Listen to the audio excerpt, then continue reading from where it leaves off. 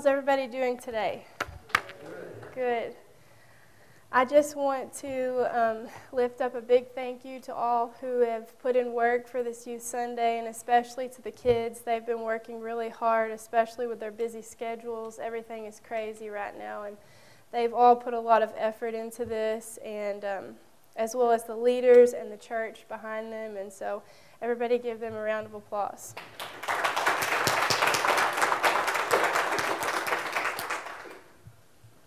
So I had this whole sermon picked out, and last night I was trying to finish it up, and it just didn't feel right, like something was kind of missing. And so last night God just kind of rewrote my sermon for me, and so I know this is what God wants me to speak on today. My theme kind of for the day is going to be a corrupted people versus a created people, and I stole that theme from one of my favorite pastors, Stephen Furtick. He kind of does a message over it as well. As a wife and a mother and a woman who works full-time, I'm constantly going. As I was writing this sermon, I've already heard Mom a few dozen times, and my husband telling me that we have the cows out for the millionth time as well. And luckily, though, there was no more hyperextended elbows or bloody noses or bruised eyes from the boys fighting constantly. I love being a wife and a mother more than anything in the world. It's one of the greatest gifts God's given me. But sometimes our greatest gifts, our treasures, can hurt us. Does that sound familiar? It doesn't mean that there's no love or because we're bad people, but it's because people fall short and we are corrupted without Jesus. Ephesians 2:2 from the Passion Version says, "It wasn't that long ago that you lived in religion, customs, and values of this world, obeying the dark ruler of earthly realm who fills the atmosphere with his authority and works diligently in the hearts of those who are disobedient to the truth of God. The corruption that was in us from birth was expressed through the deeds and desires of our self-life. We lived by whatever natural cravings and thoughts our minds dictated, living as rebellious children subject to God's wrath like everyone else." So let's look at this scripture for a minute. We are born into sin, and we deserve wrath poured out on us. We say we are Christians and we love God, but how are we spending our time outside of church? Are we living holy and pure? Are we letting unwholesome talk leave our mouths? Are we gossiping? Are we drinking to get drunk? Are we having premarital relations? Are we letting our anger turn into rage? Are we prideful? How are we dealing with the stresses of life, the discouragements, the mourning, and the frustrations? This isn't a message about condemnation by any means. This is a message about taking what is in the dark in your life and bringing it to the light. Don't give Satan a foothold. The pain and hurt, bring it into the light and lay it at the feet of Jesus.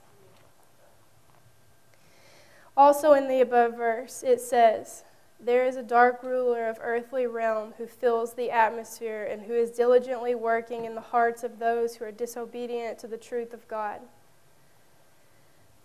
Do we honestly think that you doing you and me doing me will handle all our own in the world? We live outside of God's truth and start making up and justifying in our minds what is right and wrong. We have a problem.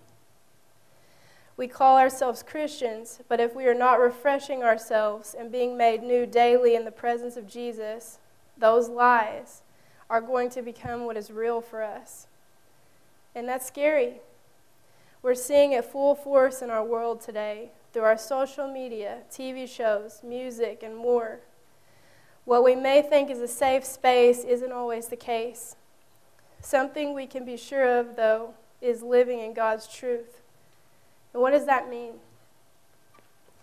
The Bible is Spirit-breathed for you and I as a guide, a book full of truth that God wants us to open up every day and use.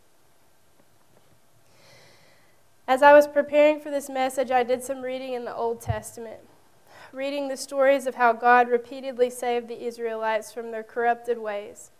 How could anyone, after seeing the Red Sea split, possibly not believe in God and His provision for their lives? After seeing the quail fall from the sky to take refuge in, do you think God felt hurt? Do you think God felt taken for granted?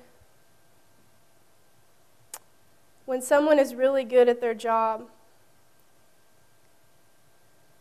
and say, for example, at work, you do an amazing job at work, and so nobody really checks in on you, and they even give you more work, and but they don't constantly hover over you to make sure that you're doing things correctly. When you're good at something, people quit acknowledging it sometimes. And so I feel like that's how we are with God. God is a good God. And we quit acknowledging Him sometimes because He's that good at His job.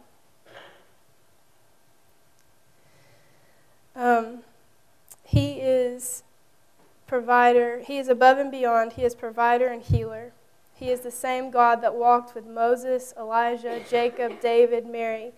That same God is not of the past, but very much of the present and the future, beginning and end. In Ephesians chapter 4, verses 4 through 5, it tells us how much He loves us, even though we deserve wrath. In verse 4 it says, "But God still loved us with such a great love. He is so rich in compassion and mercy. Even when we were dead and doomed in our many sins, He united us into the very life of Christ and saved us by His wonderful grace." God wants us. He wants to prepare a place for us.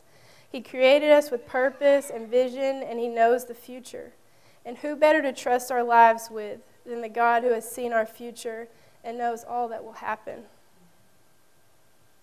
In Sunday school last week, it was me and Travis and Ambry, and Travis brought a message from the book of Kings. And I kind of want to go over that today because it really stuck out to me, and I think it goes along perfectly with what we're talking about. So,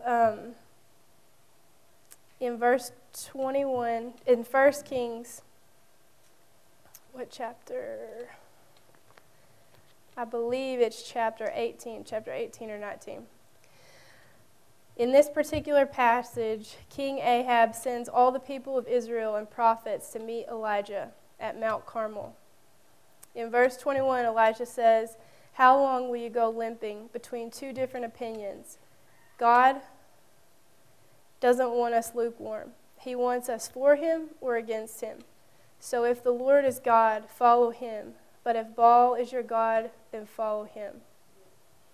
The people didn't say anything, so he said, let's put it to the test. We'll get 2 sacrifices and lay them out on wood, and the one who answers by fire is the true God. So they both prepared their sacrifices, and so they did the one with Baal first. The people cried out all day, pleading and begging him to answer. And Elijah's kind of mocking them, saying, well, maybe he's asleep or on vacation, you know. And the people were so determined for this to work. They were harming themselves. They were cutting themselves. And in desperation to hear from their gods. How many times have we gone to worldly things to fill our cups, to only wake up the next day and feel completely empty and completely lost? How far will we go in believing the lies of the world that tell us we aren't good enough, and that I am who I am and there's no changing it, or the only way I can feel better about something is to fill in the blank? Satan is going to try his best to confuse you, to harm you, and to control you. These people were harming themselves for a God that didn't exist. How many times have we harmed ourselves living outside of the truth of God and others in rebellion? I just want to live. I just want to be like everybody else. Well, God wants you to live. He wants you to dwell in heaven with him, and he wants the utmost fullness for your life.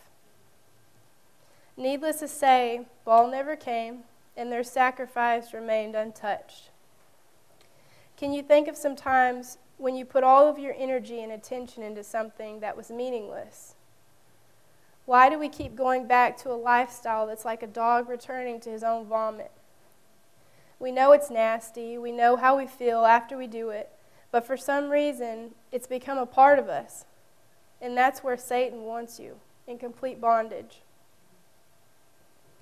Elijah then prepared his sacrifice to God and dug a trench around it, that he then filled with water, soaking the entire sacrifice to where there would be no possible way to light it by a human point of view. God rained down fire and completely consumed the sacrifice and all the water that was around it. All the people saw it and fell on their faces, saying, "He is God."